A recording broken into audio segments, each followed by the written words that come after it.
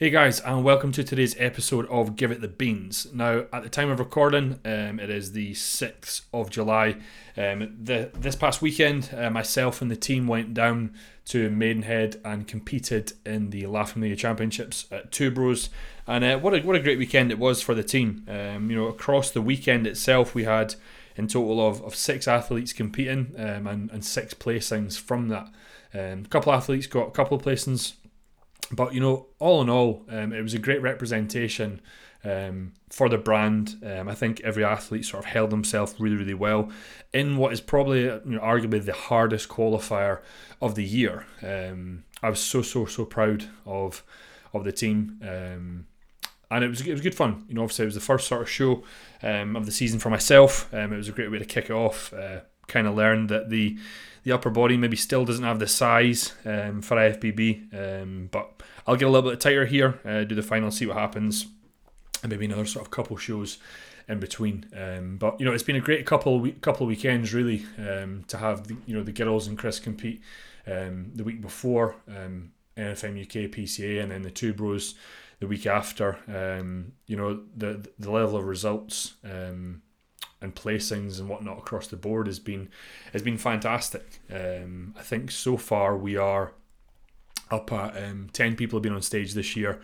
There's been 28 placings, because some federations obviously allow you to compete across the board in sort of multiple categories on the same day.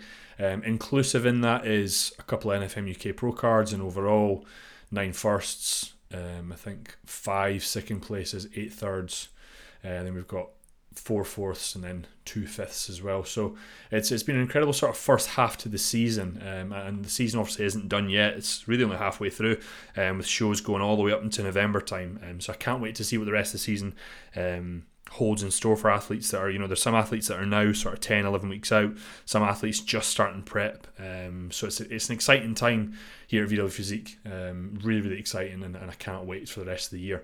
So on to the topic of today's podcast, and this sort of comes from a client actually asked for this, and it was mainly because it was a metric I was actually wanting them to start tracking for a variety of reasons. And when they said, "Oh, cool, is there a podcast and an article about it?" I went, "You know what? There's not." But I went, that gives me an idea for an article on the podcast that I'll write, or I'll record this week. So hopefully it gives you value. Today we are going to speak about tracking fasted blood glucose levels, or just tracking your sort of blood glucose levels in general. Why we would maybe do that, why it would maybe be advantageous to do that if we are trying to sort of stay in this optimal place for growth. So, you may have seen on an Instagram, bodybuilders posting up stories from what we would call a glucometer, showing their fasted blood glucose levels, and it might say 4.1, or it might say 4.9 or something like that.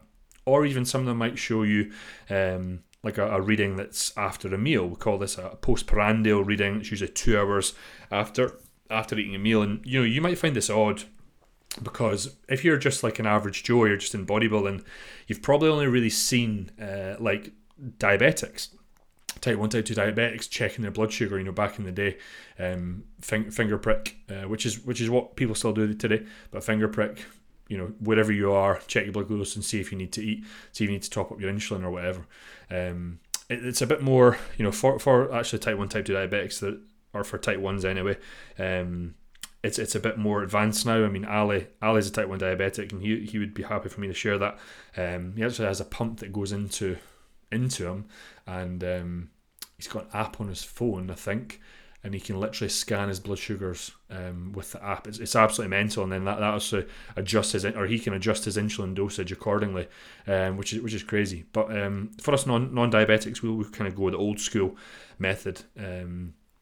But there's actually a lot of value in sort of tracking this, even for us non-diabetics, and in spite of blood glucose levels, it's growing popularity to track it. I think people that are tracking it, they maybe don't really know why they're doing it. They don't really know how to interpret the data from those readings. So I figured I'd put a podcast together to explain, number one, for my clients, but also for you guys, for the listeners, as to why we maybe track that, how we'd interpret it, things we could do to obviously help, and ultimately things that may perhaps affect it as well. So I think what we first need to do is just kind of look at how our body is going to process carbohydrates. I think before you kind of get into it, it's probably best having some sort of understanding how that works. Now, although like carbs themselves, people will know what a carb is. We have different types of carbs. We have a simple carbs, rapidly digested, massively increase your blood glucose levels. So carbohydrates are broken down into their simplest form, such as glucose, or a complex carbohydrate, which is slowly digested. So when they're broken down from whether they were sort of simple or complex, these are easily transported throughout the body, and they're going to be delivered to vital organs, working muscle groups, to produce energy for just movement or just for living. And your body itself can obtain glucose in a variety of ways. Of course, there's other sort of sources of energy out there. You've got protein and fats, but we're just going to focus solely on glucose at the moment. Number one, where you can get it from, you can just get it from eating. Food broken down in the body can produce that fuel. But itself, if we have an excess fuel in the body, we know that it can be stored in two different forms. That would be glycogen or body fat. Now, what is glycogen? All pretty much the way to look at it is that there's stores within your muscle tissue, but also within the liver, where glucose can kind of let's maybe look at it. Let's say it can just kind of chill out there, right? Him and his buddies, they form a slightly different molecule. They all bunch together called glycogen. That's the way we're going to sort of look at it in layman's terms. Of course, I'm grossly what's the word I'm looking for here? Grossly under. A bit tongue twisted this morning. Grossly simplifying. There we go. Grossly simplifying the physiology. But that's what this podcast is all about. But also we know that as glucose itself is stored in adipose tissue, so in body fat. So your body itself could effectively look at breaking down fat, which wouldn't necessarily produce glucose. So we'll kind of go down a different route. And also the last way your body could obtain glucose is through a process called gluconeogenesis, but that itself actually involves the breaking down of protein, muscle tissue effectively to obtain energy, and it only really occurs in times of starvation, so it's not something that we want to do or experience, of course. Now, you're thinking, right, Vaughn, that's all well and great, right? So let's take the basic example of I eat something, it gets digested, and then that's going to increase my blood sugar. So if you haven't understood anything so far, if you understand that last sentence, then that's perfect. So you've ingested a meal, your blood sugars begin to rise. Now, this isn't necessarily a bad thing. In fact, it's needed, especially if we're going to be exercising. We need that glucose for ready available energy to help us do the work that we're about to do. Now, this, regardless of whether we're exercising or whether we're not, this sort of rise in blood sugar, it triggers a hormone called insulin to be released from the pancreas. Now, insulin is a hormone that effectively travels around the body, and it's going to tell all cells, not just muscle cells, but it's going to tell cells to effectively open up and let glucose in. So it's going to communicate with muscle cells just as much as it's going to communicate with fat cells. And ultimately, that's a process that helps lower our blood sugar back to what we would call baseline levels prior to you eating your next meal.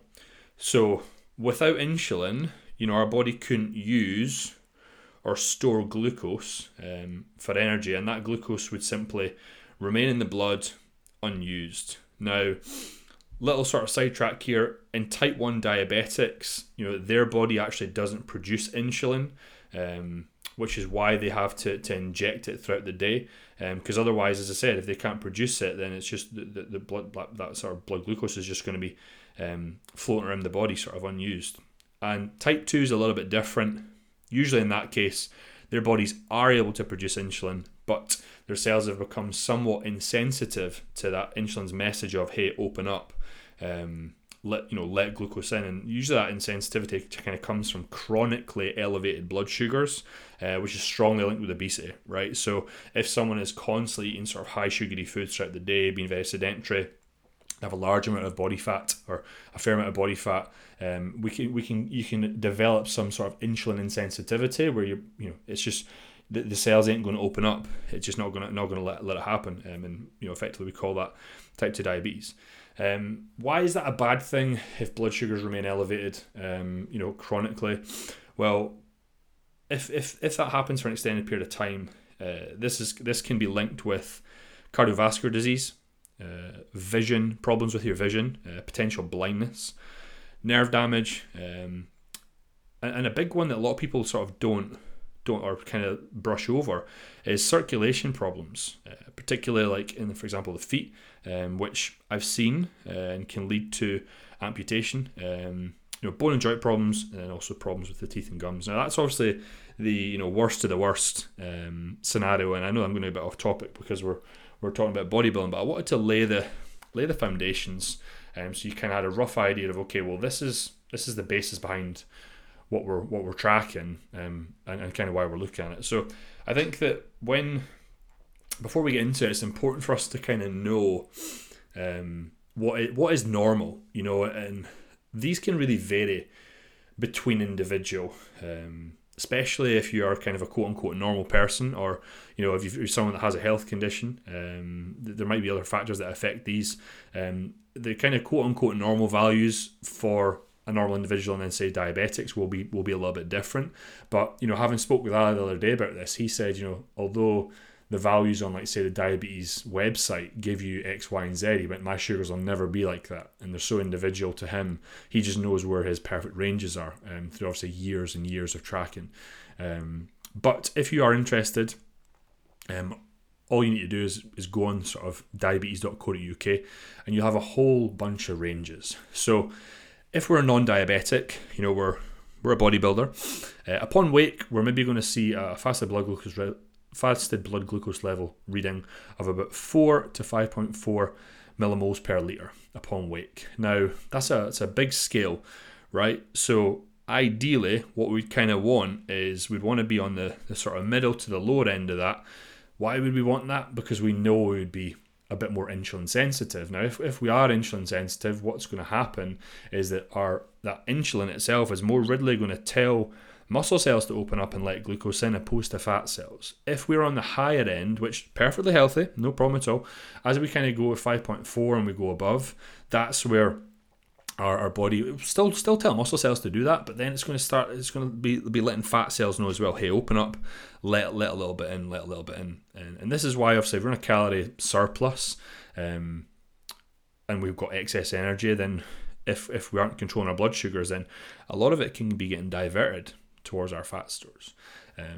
So that sort of range, roughly the same, we would say, prior to eating as well, maybe a 4 to a 5.9. Now, let's say someone has a large meal, and then about, say, as I said, 90 minutes, 2 hours after eating, we would kind of be looking for that blood sugars to be coming down sort of below 7.8 millimole per litre reading. That's taken, those numbers are taken right from the diabetes.co.uk website. Now, if you are going to do it first thing in the morning, what I would say is consume some fluid before you do that.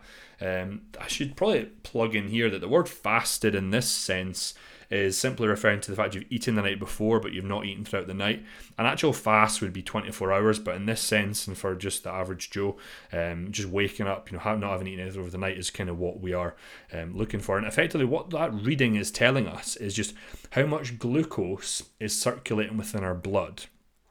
And if we're non-diabetic, effectively, how well our body, specifically insulin in this case, is doing its job of helping us sort of shuttle glucose into cells. However, we can't just assume that you wake up one morning and you get one high reading that, oh fuck my god, my body's in a horrible place, I'm just going to get fat, oh my god, I'm in a crap place to add muscle mass, I need to diet. You can't do that. And the same thing is, as well, is like if you get one good reading, you can't be like, oh sweet bro, I'm in a sick place, hitting a 4.1 and I'm in an awesome place to keep growing or whatever it is. And the reason being is that these readings are affected by so many factors. So many factors. Some of these are going to be including like something simple, eating a bit later the night before. If you usually eat a meal, your last meal at 7, and for some reason you need to eat it at 9, you're going to have a little bit higher blood sugars in the morning. Simple as that. Other things that you maybe perhaps aren't aware of or aren't thinking about, high stress levels. Like high levels of cortisol going to negatively impact blood sugars, and you're going to sit a little bit higher than usual. Other factors: dehydration, poor sleep quality, poor digestion. That's just to name a few. You could probably do a podcast on all the things that do affect it. So what I wanted you to make sure you do is that just take one day's reading with a pinch of salt. What I try and do is optimize everything: your sleep, your digestion, your routine, your stress level, circadian rhythm. Optimize everything and make sure that if everything's in the right place, then you can track a few weeks of data. It makes sense for us to track over a few weeks rather than just a day before drawing a definitive conclusion on your body's functionality. And I recommend doing it post-prandial as well, because you might be someone that gets a wicked fasted blood glucose levels reading, but then throughout the day you've got to put in so much food. Like if you're a bodybuilder, you're eating a large amount of food, right? Throughout the day you might just be finding that, like, actually, you know what, after meals, like, your body ain't processing this. This is just a bit too much food. But I think the combination of both will give you a real good indication of sort of how well your body's handling carbohydrates, or how much insulin that the pancreas is producing to cope with the demands of food. So I hope that you're with me so far. I hope that you haven't clicked off. And you might be thinking, well, why does this matter? And I'm gonna start off by specifically speaking, about male bodybuilders. But then I'll go into why this is also going to help, for example, females with some conditions like PCOS, endometriosis and whatnot. So as a male bodybuilder, it's no secret that you have to eat large amounts of food in your gaining phase to add muscle mass. And this of course can come with adding a fair amount of overall total body weight alongside it. Sometimes 30, 40, maybe even 50 pounds. And in that 30, 40 pounds, you're going to see a fair bit of body fat kind of come on as well. Now, what we try and do as coaches and as athletes, I suppose, is we want to try and keep our body in the most optimal position for growth as we are pushing our body up. By doing this, it means that we're going to minimize the rate of fat gain and maximize the rate of muscle gain. If we gain unnecessary fat, it's just going to impede performance. It's just going to be harder for us to walk around. It's just going to shorten the total gaining phase as well. So what we can do is we can kind of use these readings, the fasted blood glucose levels and the postprandial, as like a contributing factor to decisions that we make in this gaining phase in regards to, okay, well, when do we push food up, when do we pull down, etc. In simple terms, like if the readings are sitting towards the bottom end ranges, it's suggesting that, like, your insulin sensitivity is fine, pancreas can handle everything that you're doing. Your body's efficient at telling cells, muscle cells particularly, to open up, allow glucose in. However, if you were kind of sitting at the higher end of the scale, then we would kind of be thinking that, well, actually, we're maybe kind of on our way to being in a little bit too much of a position that we maybe need to perhaps pull back, because our body's then now telling us to put a bit more into fat than it was beforehand. Therefore, if you start to see higher blood glucose levels upon wake first thing in the morning, this is trending kind of upward over the course of kind of 1, 2, 3 weeks, we would say that that's not the ideal scenario for your body trying to build muscle mass, and you may be promoting a bit more fat gain as well. So assuming that you've been sort of tracking this from the start of your bulk, maybe you're halfway through your gaining phase, and you're just starting to see like a little bit higher readings than usual. Maybe, for example, in a fasted state, you're continually seeing 5.8, 6. Postprandial, you're maybe be seeing 8.2, 8.5. Could mean a few things, right? Could mean, number one, that you're eating a bit too much food. I need to adjust your intake to get these within ranges, so maybe you need to pull down. Number two, it just means that your body fat levels might be a bit too high, and that you need to diet it down to become a bit more insulin sensitive. Usually, if I'm honest, that's the case. It's usually a combination of those two. However, you might just be like in a pretty good position. You might just be having to eat a fuckload of food, and your body might just not be able to handle this. So if you want to continue to push the boundaries like so many sort of bodybuilders do, particularly male ones that want to add a lot of size, you can look at sort of manipulating those readings through intervention. Before we kind of would go into that, well, I guess we can go into it. I mean, personally, I used something called metformin. Metformin is actually a medication that's usually given to type 2 diabetics to help them control their blood sugars and improve insulin sensitivity. It kind of indirectly improves insulin sensitivity. But you may also see, you will see bodybuilders use that to help sort of bring those readings down. But you'll also see potentially those bodybuilders use some form of extraneous insulin. Maybe they inject long-acting Lantus first thing in the morning, or they use like short-acting insulin, sort of, which we call NovoRapid, to help them control their blood sugar. I mean, that's a pretty, you could say, dangerous process, and it's not something I'd recommend. Remember, everything I say, this podcast is for informational purposes only. If you get it wrong with insulin, it can lead to death. So it's not something that you want to fuck about with lightly. But you'll see some bodybuilders do that, and then what they'll do is that those readings that were a bit higher, they come back within range, and then they can keep pushing for a bit longer, and then they push your foot up, and then all of a sudden they see a little bump up, and then they might say, all right, okay, cool, well, I'm just going to use it a little bit more. But they need to be tracking it, of course, to make sure that everything is sort of healthy and safe. But the reason maybe, as I said, if they're in a decent position in regards to body fat and they've got a lot of muscle mass, it might just be because they have just so much food that they're having to eat throughout the day. But it's worthwhile noting that, as I said earlier on, some of those conditions we spoke about in females, such as PCOS, endometriosis, they naturally promote a higher blood glucose level reading. And actually, if you speak to your, females, if you're listening, if you speak to your local GP, you can often get metformin on prescription. I have 2 females with PCOS that get it on prescription, and one with endometriosis that gets it as well. And that was just a simple phone call. It was something that they didn't know, that they weren't aware of it. And I said, look, have you seen the research on this? I sent them a few papers, and if anyone wants me to send them, I can do that, no problem. They spoke to their GP, and then literally straight away they were able to get it, no problem at all. Which I think is a big win, because I think that in the bodybuilding scene, in the female side of things, PCOS endo, it can be very hard for some females to try and sort of push through, get conditioned, build enough, build the muscle mass they want without that it's not getting in the way, but obviously affecting it. So if you've got some way of sort of helping helping yourself, I suppose, control those blood sugars, keep your body in that, what we've said, optimal state to grow, then you can kind of put your mind at ease. And if it puts your mind at ease, less stress on the body, we know if the body's in a less stressed out state, that ultimately you're in a better position for muscle growth or fat loss. So I've I know I've really sort of brushed through that fairly quickly, but I hope that all that all makes sense. I guess if I was to summarise it, I'd say that your body's going to shuttle glucose, which is going to come from carbohydrates. It's going to shuttle that into muscle cells, fat cells, through that hormone insulin. Remember we said insulin is going to tell those cells just to open up, let glucose in. We can effectively check how insulin's doing, how insulin sensitive we are, by using a machine called a glucometer. And you can get one off Amazon. That's where I got mine.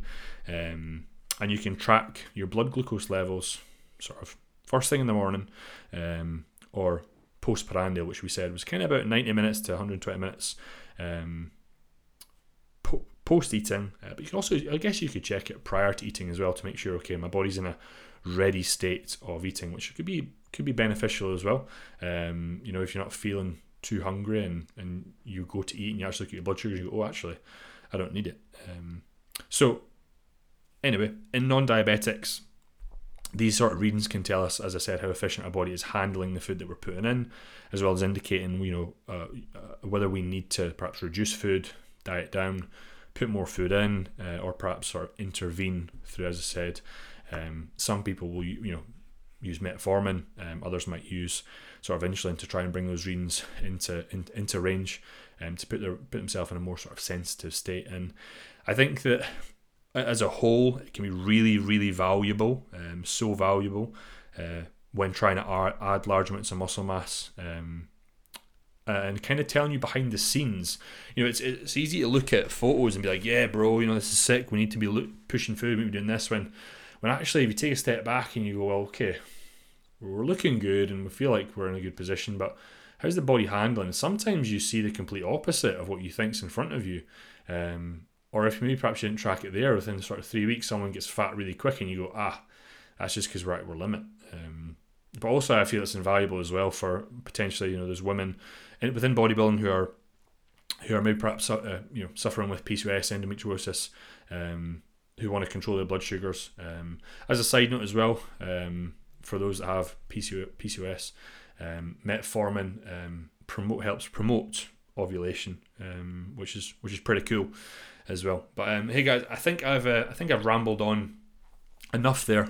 I tried to try and keep this as simple terms as I can, as I always do, so I hope that it did come across. If you enjoyed it, please share it with someone, but remember that wherever you are, whatever you do, give it the beans.